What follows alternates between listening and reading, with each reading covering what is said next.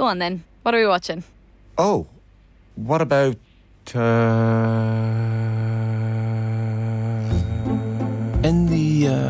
with Sky Stream, the new way to get Sky without a dish.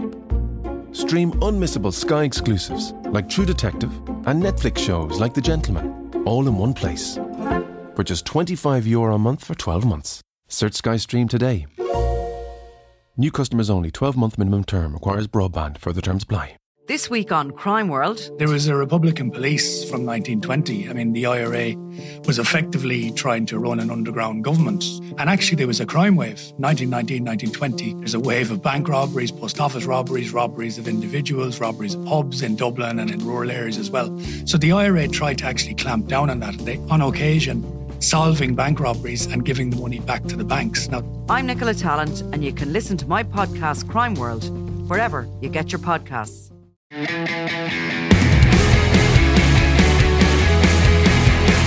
Hello and welcome to Friday's Throw-In, our special weekly show with Philly McMahon, bringing you all the big talking points from the Football Championship. I'm Sinead Kazan, and Conor McKeown from the Irish Independent is also here. Philly, how does it feel not to be involved for the first summer in 14 years? I'm still not sure yet. Yeah. I think when I get into watch the lads playing Championship, it'll feel a little bit different. Although when I was a kid, when I went to games to Croke Park with my dad, I wasn't that fella that would be sitting in, screaming his head off, come on you boys in blue, or in the hill. I was never that. I was always, kind of reflecting back, I was always studying the game. Right. And maybe that came from a little bit of a soccer background. And so for me, at a young age, I'd watch the defenders instead of, if the ball was up the other end, I'd be watching what the forwards would be doing. I'd more be interested, intrigued in that. And so that might follow me after, since I've finished as well into a coaching aspect. But I've always really studied the game rather than being like the fella that's standing there screaming his head off at the being a spectator. So yeah, I'm looking forward to it. I hope that I can enjoy it a little bit as well as studying it and seeing, kind of just, looking through the eyes of an ex-player. I think is going to be exciting for me, and also I'm going to miss it. Like, I'm going to miss the lads, the banter, the change room, the atmosphere, the buzz. But hopefully I can get that now as somebody sitting in the stand. Will you go to the games, or have you been to any of the league games? Is that too close just yet? I haven't went to many now, to be honest. I wanted to have a little break from it because I just finished, but also having the new baby has given me some time constraints. But yeah, no, I'll definitely get into the games. There's nothing better, is there, when the weather's good, the summer's here and the football is flowing, and getting into the stadium and wherever it is, if it's down the country or if it's in Croke Park, there's an experience in it. So I'm definitely going to get to the games. Yeah, it's going to be different kind of championship structure as well, Conor, isn't it? This year, the All Ireland football final on the 24th of July. It is crazy to think that this championship is going to be wrapped before the August bank holiday weekend. Yeah, it is nuts. And I saw one of our esteemed colleagues, Donncha Boyle, tweeting about it. He got in a bit of trouble, didn't he? Yeah. And the irony being that, Donncha is devoted a club man. But no, it's a mad thing. I think it'll probably be reversed as well next year, because next year with the new format there's going to be more games. So I'm not sure that they can, like the championship starts this weekend. The hurling round robin, the preliminary round in Ulster, all happened this weekend, and it doesn't exactly feel like kind of championship out there. But I don't mind it starting early. It's the early finish and the concession that it makes to the Irish sporting calendar, because if you look at the 24th of July, the All Ireland final is over. There's no World Cup this year until December. I'm just talking about big ticket sporting items that kind of command the public consciousness. So the GAA is effectively conceding that. Now, I know Philly's in this situation now as primarily a club player, but this idea that if you finish up the county season earlier, that the club then receives the attention that would have got, like the 1.2 million people who watched the All Ireland final are all going to be down watching their local club. That just won't happen. You know what I mean? Like, we have to be a bit more realistic about this. Like, I love football and hurling. I cover it for a living, but there aren't many county finals or county semi-finals if they're on the television outside of your own county. You go out of your way to watch. So, like, it's great that club players get more of a window. But I suppose if the All Ireland final is in the middle of August, say, you're still only talking about two counties that have to delay the start of their championship. And the last thing is, I suspect an awful lot of those county championships won't begin a whole pile earlier anyway, because the summer is a time for holidays, and county leagues will go ahead as they were before. So it seems like a big concession, and I would be surprised if it wasn't revised at the end of the year. What do you think, Philly? I'm glad Conor started with it because he gives a more contextual kind of view of it, which is brilliant.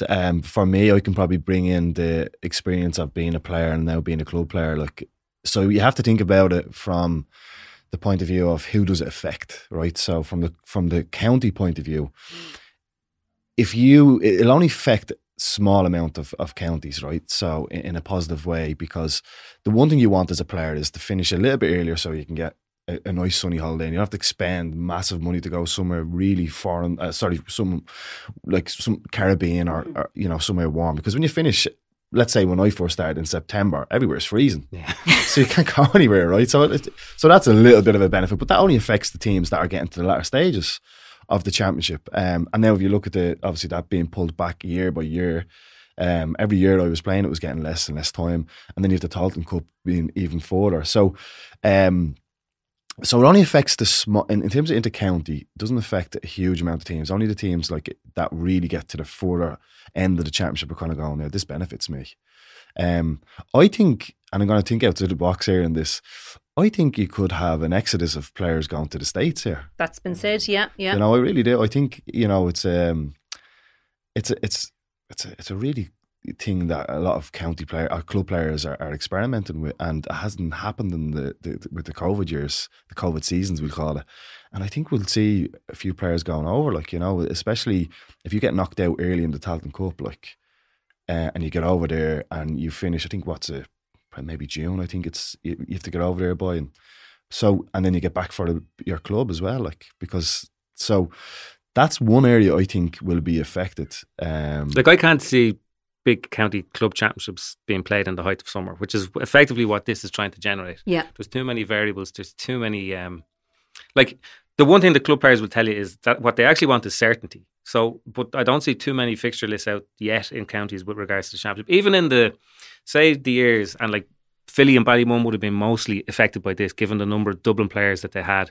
But even in the years that All-Ireland finals went to replays and the Dublin Senior Football Championship was starting in October, I was talking to people who were club players around that time, and they didn't mind so long as they knew. Now, it was run off like a blitz. It was actually great for spectators. You'd be up in Parnell Park nearly every night of the week. There'd be big games going on, and they'd be very thick and fast, and they'd be run off in a small period of time.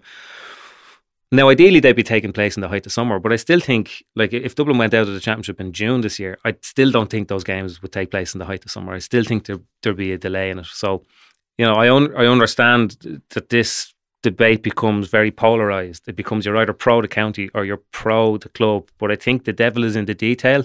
And when you go into it a little bit deeper, it just seems a little, 2 or 3 weeks, a little bit too early, because, we're all of an age where All-Ireland finals were part of your cultural calendar. You were back at school, the evenings were shortened in September. That's probably gone now.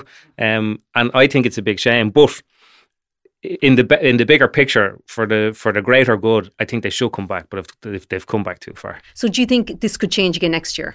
Yeah, I think it probably will. I think there'll be a review at the end of the year, and there's a new format for the football championship coming next year, which will have a greater number of games. So, and do you know what? In a weird way, the GAA have landed on a calendar that sort of works to an extent, because the first rounds, as we'll see this weekend and for the next couple of weekends of the football championship, are very slow burning. They're not particularly interesting or full of entertainment. But at least the hurling now, the hurling round robin is brilliant. That will command the attention from this weekend. That will be huge. So they actually have a calendar that kind of works in terms of how it's digested by people who are interested in sport. But again, I just think, from the 24th of July, between the 24th of July when the All-Ireland final is played and the first county final that people will be interested in, you're still going to have 5 or 6 weeks of kind of dead time when it comes to the GAA having an imprint on kind of people's attentions that way, Yeah, no, I think it's a big loss. Conor mentioned Dublin there, obviously Philly, Division 2 League football next year. So will we see a revitalised, better Dublin in the championship? What are your inside sources in Dublin telling you about the state of Dublin football going into this championship? I think so. That's a big I think so. It should be more definite. But yeah, the big thing for me is obviously all the lessons that they've taken doesn't become the problem then. They don't focus too much on it, but they take them as lessons and they build and they build and they build. The focus then could be generally drifting towards how Kerry are the favourites and how they play and who they have. And that can be a distraction instead of focusing on what you're good at and what your strengths are. So this little space between the league and the championship is going to be vital for them. I think them having that break is going to be massive and regenerating the... They're in Portugal, or they were in Portugal on a training camp, which is... I have no comment on that. But like it's interesting because it's something that Jim Gavin never did. Like he pointedly didn't take them away. So obviously, you know, it's a. Why didn't he, Philly? Well, it's different circumstances now. Like, you know, there's an environment now that's being created, and it's probably more negative. And I actually said it in one of the first columns. They need to go away. Yeah, and just they need to go on a trip. Spend a bit of time together, a few drinks. Yeah, they're in a bubble, and it's kind of being constantly targeted, and the best thing to do is, and Jim Gavin would have brought us on weekend camps away. Yeah. You know, he just didn't bring us on a sunny like training camp to Portugal or Spain, wherever it was. But we did go on camps. We did like GAA, like football in particular, is like can be a very for preparation timescales can be very good. Like considering, let's say, the world I'm in now with soccer, where like it's game nearly 2 times a week or sometimes just once a week. You've got 3 or 4 weeks to prepare. So in some of those running up to the games, we were kind of like week 1, we probably only just deloading from the week before. Week 2, probably upping the load a little bit. Week 3 or week 2, one of those weeks you probably go down away for the weekend. And that's just to bring us tighter together. That's a connection piece. That's a safe psychological environment you're creating. And I think the lads, if they've, again, I'm not sure if they've went to Portugal. Conor says they have, but if they have, I'm assuming that's what they want to create, is get away from the noise, get away from the negative energy, and reset. What is it like for these players now going into the championship, mentally, physically? Is it just absolutely all-consuming? There's a buzz, right? There's Jim Gavin would have smartly started us off in the league campaign training in a brilliant GA club called Innisfails, just at Balgriffin there, and nothing fancy. You're talking pre-season here. You're talking the ground is sloppy, and you're going into basic change rooms. No bells and whistles, get the graft done. And then once that league campaign is over, the ground is getting harder, the weather's getting better, you look forward to going back up to DCU because you know you're in championship mode. So I would say these lads now are excited for that. They're excited for, this is where we want to be. The work and the learns and the lessons and all the good stuff, that's done now. Let's now get into championship mode. Let's get into DCU and get going, Will Dublin still win Leinster, do you think, Conor? Yeah, I think they probably will. But they're hard to pin down at the moment just because, if they'd won that Monaghan game, you could be a bit more certain about where they are, because whatever was going on early in the league, you could not ignore that, but you could say, well, they finished the league by winning 3 big games to avoid relegation against 3 good Ulster teams. But the big problem with the Monaghan game is an awful lot of the sort of flaws or faults or weaknesses that they showed early in the league came back to haunt them in that game. The direct ball, leaving the full back line very exposed. Mick Fitzsimons was left with Jack McCarron in there. So, but by the same token, would you be shocked if Dublin lost in Leinster? No, you wouldn't. But you'd probably be surprised. But by the same token, would you be shocked if Dublin won the All-Ireland? No, but you'd probably still be surprised. So, for the first time in a long time, trying to pin them down somewhere in that morass of uncertainty are Dublin, and it's hard to kind of pin the tail on the donkey of where exactly they are, because it's you could always be definite this time of year. Dublin are going to win the league, or Dublin are going to win Leinster after coming out of the league. But it's a different dynamic now, because I remember interviewing a Dublin player a few years ago at the end of the league, and it was 2 days after the league final. We were out in Carton House, and he'd been out for a couple of nights, and he was telling me about being in the chipper the night before. And there was 6 weeks between the end of the league and the start of the championship. So it may as well have been another season. Whereas now there's very little separation between Dublin being relegated and Dublin starting their Leinster campaign. So whatever it is that management are trying to do to get them in the right headspace, or whatever else they're trying to do, they need to do it quickly. I suppose that's the point. But, it's if you want to just take it in a practical sense, they'll probably win their first game against Offaly or Wexford, and then after that there's a draw. So it could be that the only team I think anybody expects could beat Dublin and Leinster or Kildare. It could be that they meet them in a Leinster semi-final. So they'll have to get to a certain peak at least for that game. Philly, you leave Dublin and it becomes the most open championship we've seen in ages. Yeah, definitely not down to me now. But yeah, it's been brilliant. I'm so excited for this year. Like, when we're talking about the energy around the championship, like, there's so many teams that can cause upset here. Like, it's amazing. Like, and they made for the best. And I'm only using this comparison because it was very different. They made for the best hurling championships over the last few years. 2013, where there's 4 or 5 genuine contenders. You know? We just didn't have that for so long. So it's their fault. It is absolutely made it boring, your fault. So I can understand everybody outside of Dublin. The Dublin fans mightn't be happy with that, but yeah, no, I think it's like, for example, I heard recently Galway played Kildare, right? Kildare of Division 1, Galway going into Division 1 next year, and Kildare bet them, like, you know. So there's so many kind of spin-offs of who can do well and who can upset somebody. And the closest we had to that was probably 2 years ago in a COVID year. In that we had, obviously, there was a lot of surprises and stuff like that, in that you know? year, yeah. So, but this is a lot of the top teams that can cause upset. The Armagh, you know, you've got Roscommon coming strong, Galway coming strong, and then you've got the teams that were in Division 1, and then you've got the 2 lads at the top, which is Mayo and Kerry, like, you know. So I think it's going to be a brilliant championship. So I'm excited for it. Well, Tyrone obviously start their Ulster Championship on Saturday. They play Fermanagh and Brewster Park. A lot of players, 5 or 6, have left the panel. Should we look too much into that? Like, they obviously will have their own kind of reasons for it, but is it a good look that up to that many players are leaving a panel after they won the All-Ireland the year before?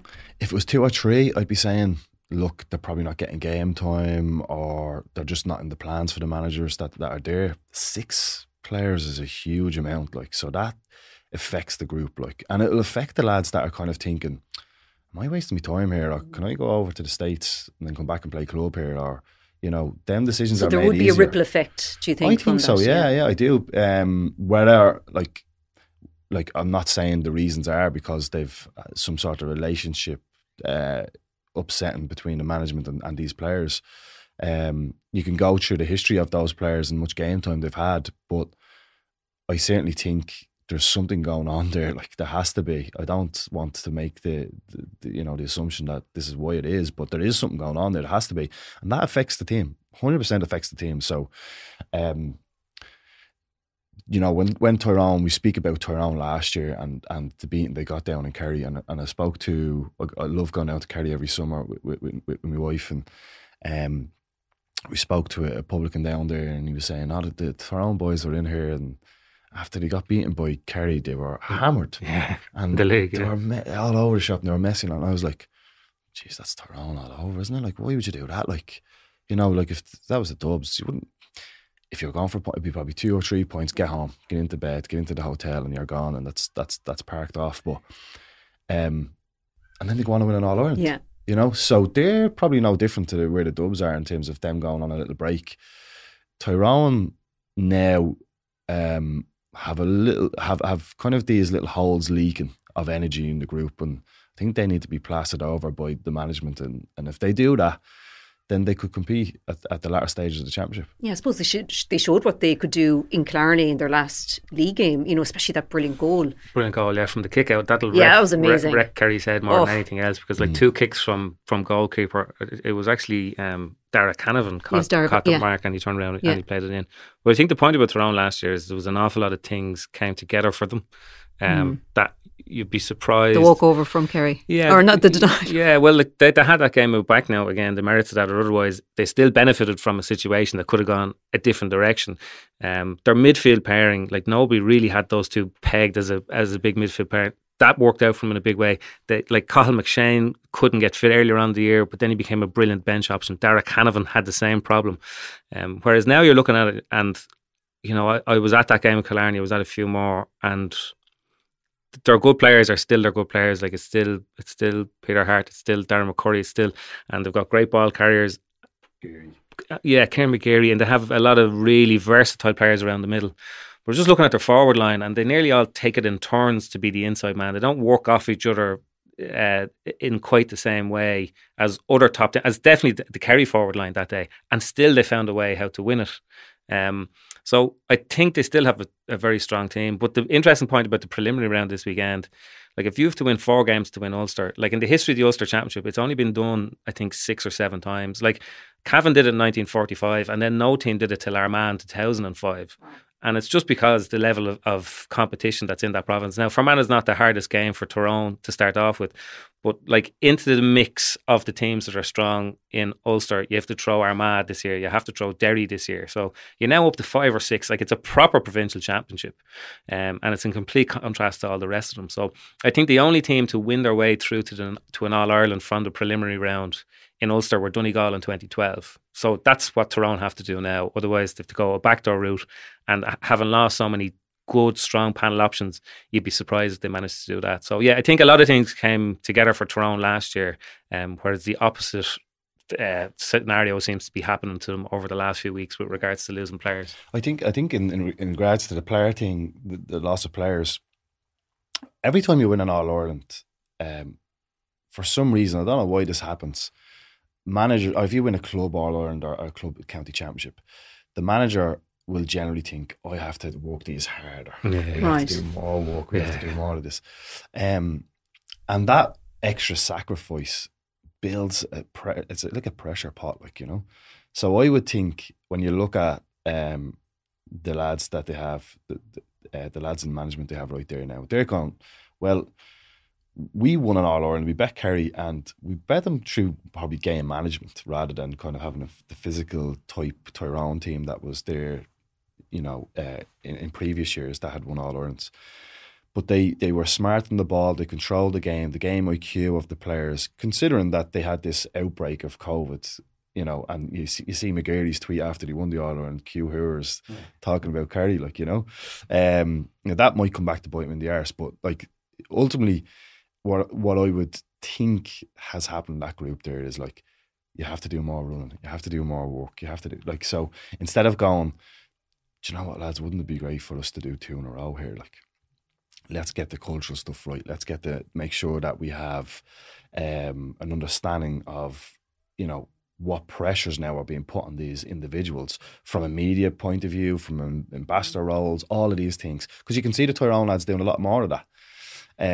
So I think there's probably a missing piece there that they're, you know, if they don't achieve the ultimate goal this year, they'll probably reflect back to a lot of those things because they have the players to do it, by the way. Because there's no way you can go and win an All-Ireland with the way they've won it and not have it, you know, going into the second season, the season after that, where can we build on that? Because you've good players. You don't get rid of that.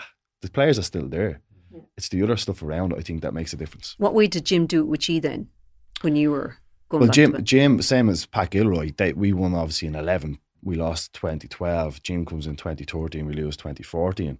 I think, and publicly known, we've said that the big difference after 2014, not just because we got this motivation of hurt. The hurt is probably the biggest motivation you can have, because we felt that we should have won that game. Like, just to give you a quick overview, we went out with the intentions to press against Donegal in the semi-final. Yeah. So we knew they were playing this new system Jim McGuinness had brought in defensively. So we said, press up on them, push up really high. When they get men behind the ball, we'll get our shots off because we'll have a space out here. So, like myself, I was coming up through defence. Dave McConnelly was shooting from the defence. And we were doing well before half-time. Just before half-time, there was a sense that we dropped off a little bit and we invited them on, they scored a goal. So that basically got them into the game where they felt that they had, they were in touching distance, I suppose. Second half, the talk was, half-time, the talk was, what worked for us in the first half? Well, we pressed up high, right? And we said, let's go out and do that. So we went out and did that, and we fell into that trap. So that was the most infuriating thing for us as a team, as players, that we were challenged, not physically or outsmarted. We were outsmarted tactically, like, you know. And when we went out and we pushed up, they went along with the long kick out, and we were just chasing our tails, going backwards, and they scored their goals. So that point on was, for us, the time we said, we have to be more adaptable on the pitch. And the management would have said then, we have to get you more exposed in training to all of these different scenarios. Yeah. And ultimately, that's how we became this team that was like the ultimate adaptable team. No matter what was thrown at us, we had the answer. And if we didn't, we were okay, we were calm, we were trying to find our way of dealing with it. So I think, I'm not sure if Tyrone are at that stage yet. I don't think they'll lose the championship this year, the All-Ireland this year, because they weren't adaptable enough tactically. There was a big thing as well that Jim was able to do, and whether he did it methodically or it just happened this way, I don't know, but every single year of the 5 in a row, there was a couple of players added to the mix. Like in 15, Brian Fenton came in, John Small came in.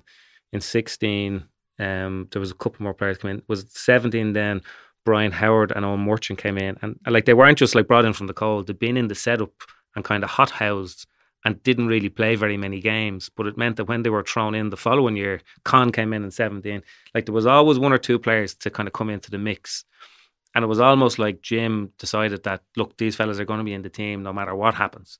And he kind of went out of his way to hothouse them in like, I remember people talking about Brian Howard the year before he came onto the team saying this fella should be in the team now, but I'm not sure that every panel or every manager that wins in All-Ireland will have that facility. Like I'm sure that they're looking for in Tyrone 1 or 2 new players to freshen up the mix and to maybe put fellas on the back foot a small bit and think maybe I have to earn my place in the team. But unless you have those players, I don't think the key thing though is the environment. Yeah. Right, that's so when people go, oh well, Dublin don't have the luxury of bringing 1 or 2 players in anymore. The talent is probably not coming through as much.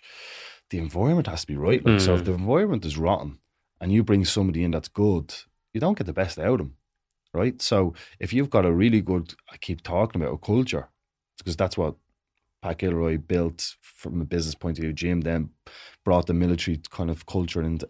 But if you've got these lads buying into like a built culture, then they just add. Mm-hmm. Now, if you have a culture that's like is struggling and you've got an environment that's struggling, well then when these lads come in, they probably don't get the exposure they need. They probably don't get they don't fulfill their potential because there's all the other focus on this stuff. Do you miss that, as you called it, military culture? I was only chatting to a guy today about going back and playing club and how I love it, and I'm enjoying the young lads and talking to young and using all the experience I've had playing county to help them get better, and just going to training and just going, I'm going to prepare to play football, and going and playing matches now. I'm playing football because last 2 years of my career I played very little football, and it's just crazy to think this sport I started off because I loved playing football. Now I'm back to that. So there's a lot of good stuff that I miss from the point of view of the subconscious, I suppose. I say subconscious, the habits of the environment we are in with Dublin, and that was created through, the massive leadership from the management and then from the players that we had, and all the different diverse backgrounds coming together. I'll miss that. Oh yeah, sorry, go on. So I'm back in a bubble of kind of probably there's still a diverse background in my club in Ballymun-Kickhams, but probably than most clubs. But it's there's a lot of similarities and there's a lot of blind spots that we all have, so there's a lot of learning in that and growth in that. When you say military culture though, can you just give us examples of what that meant? Yeah, people might think military culture means you have to be there, or Jim will give you press ups or something like that, or you'll get laps of the pitch around. It wasn't that. It was just the standards that he set and his management set rubbed off on us and rubbed off on the leadership group, and the leadership group rubbed off on the other players, maybe the emerging leadership group and new players coming in. It was just a strong system that worked for us. That was, I said it before, when you come into training and you're driving in and you've left work at 5:30 and training's at 7:30 and you're late because everybody's in the car park and you're like, where's my car space gone? And they're all there already. That wasn't him saying you have to be here at this time. It was like he was there, maybe him and his staff are there maybe 4:00, his management team, and then Stephen Cluxon comes in, he's the leader, he's there.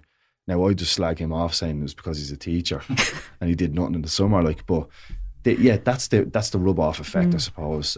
So if someone's listening to this, watching this, saying I'm gonna hear the secrets of what Jim Gavin, how disciplinary he was, or how authoritarian, he flattened the hierarchy. That's what he did. Oh, everybody was able to talk, give their opinion. So that player empowerment type thing, is that? Player-centric culture, yeah. That was huge. Yeah. Wow. Yeah. We'll get more of that from you later. Quickly before we go, lads, what in particular are you looking forward to in this championship? Anything in particular? The upsets. Yeah, well, you can't predict them though, can't you? The Mayo Galway game is the one that I'm looking forward to, just from a match point of view, because unfortunately outside of Ulster it may well be the only decent game that we have in the province at all this year.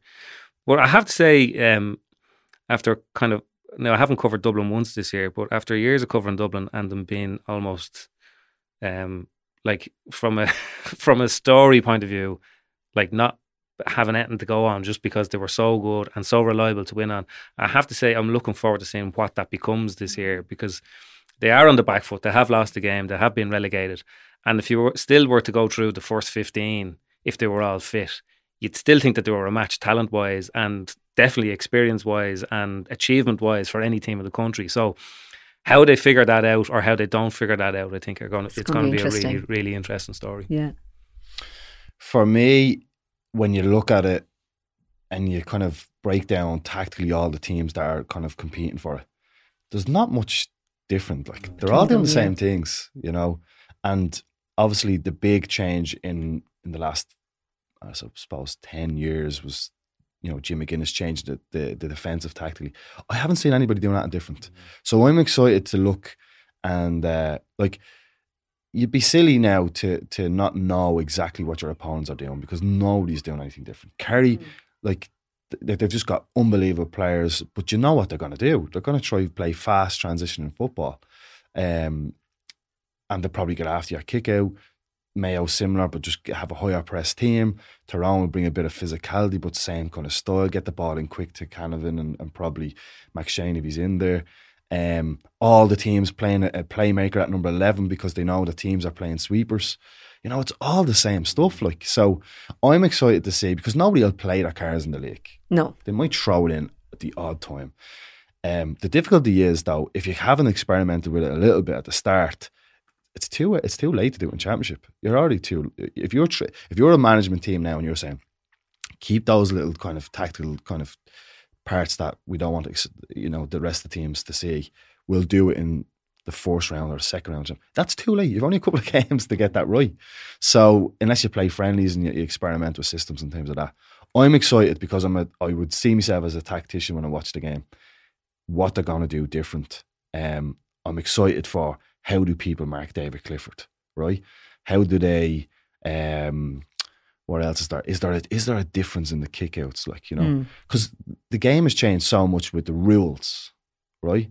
It's changed because, I don't know, maybe one team was being dominant for so long and they're kind of like, can we stop the kickouts going this way? Can we, you know, but I would see if someone's going to do something different this year, like Armagh has in terms of their offensive dominance that I've seen, different to the Armaghs of previous years. That's what's needed. So I'm excited to see that. Okay, great stuff. Well, Philly and Conor, thanks a million for that. Well, that's it from us. You can rate and subscribe to the show. We're on Apple and Google Podcasts as well as Spotify. We'll be back next Friday. Bye for now.